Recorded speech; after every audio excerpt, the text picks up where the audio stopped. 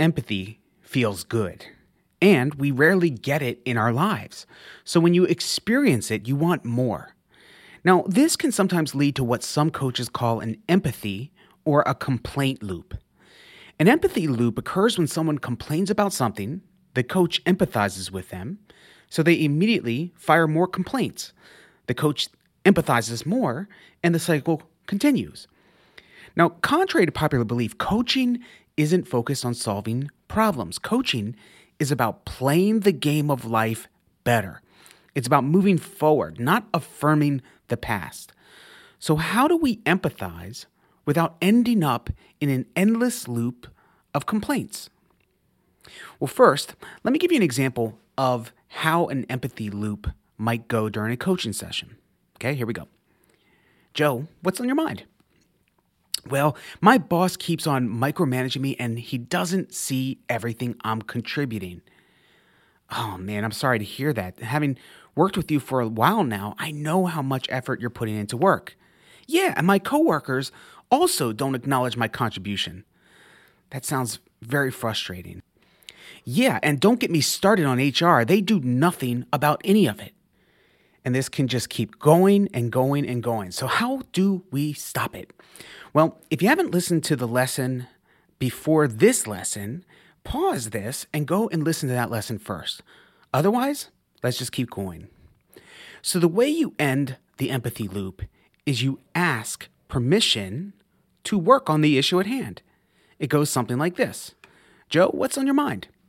Well, my boss keeps on micromanaging me and he doesn't see everything I'm contributing. Oh man, I'm so sorry to hear that. Having worked with you for a while now, I know how much effort you're putting into work. Yeah, and my coworkers also don't acknowledge my contributions.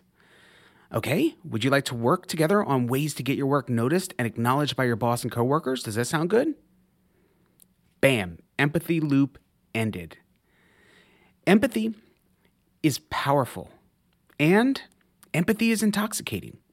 Honestly, it's one reason why people stick with coaching, because they love that someone can empathize with their situation. And good coaches authentically empathize with their clients' situations. That being said, we need to also master the art of moving people forward quickly. Clients hire you to help them get results in their life. Listening to complaints is fine. You just need to move them forward and prevent them from getting caught up in the empathy or the complaint loop. I'm Coach Ray Heinisch. You can find me on Instagram at Ray Heinisch. That's H-I-N-I-S-H. I'll see you soon. Being consistent with social media is a pain in the tuchus. There's the tool, though, for coaches that makes it fast and easy. The 5-Minute Coaching School podcast is brought to you by TryContentFries.com.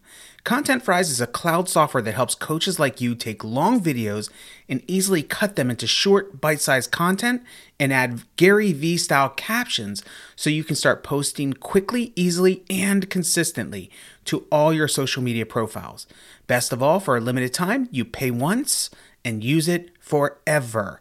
Try it out at TryContentFries.com, TryContentFries.com.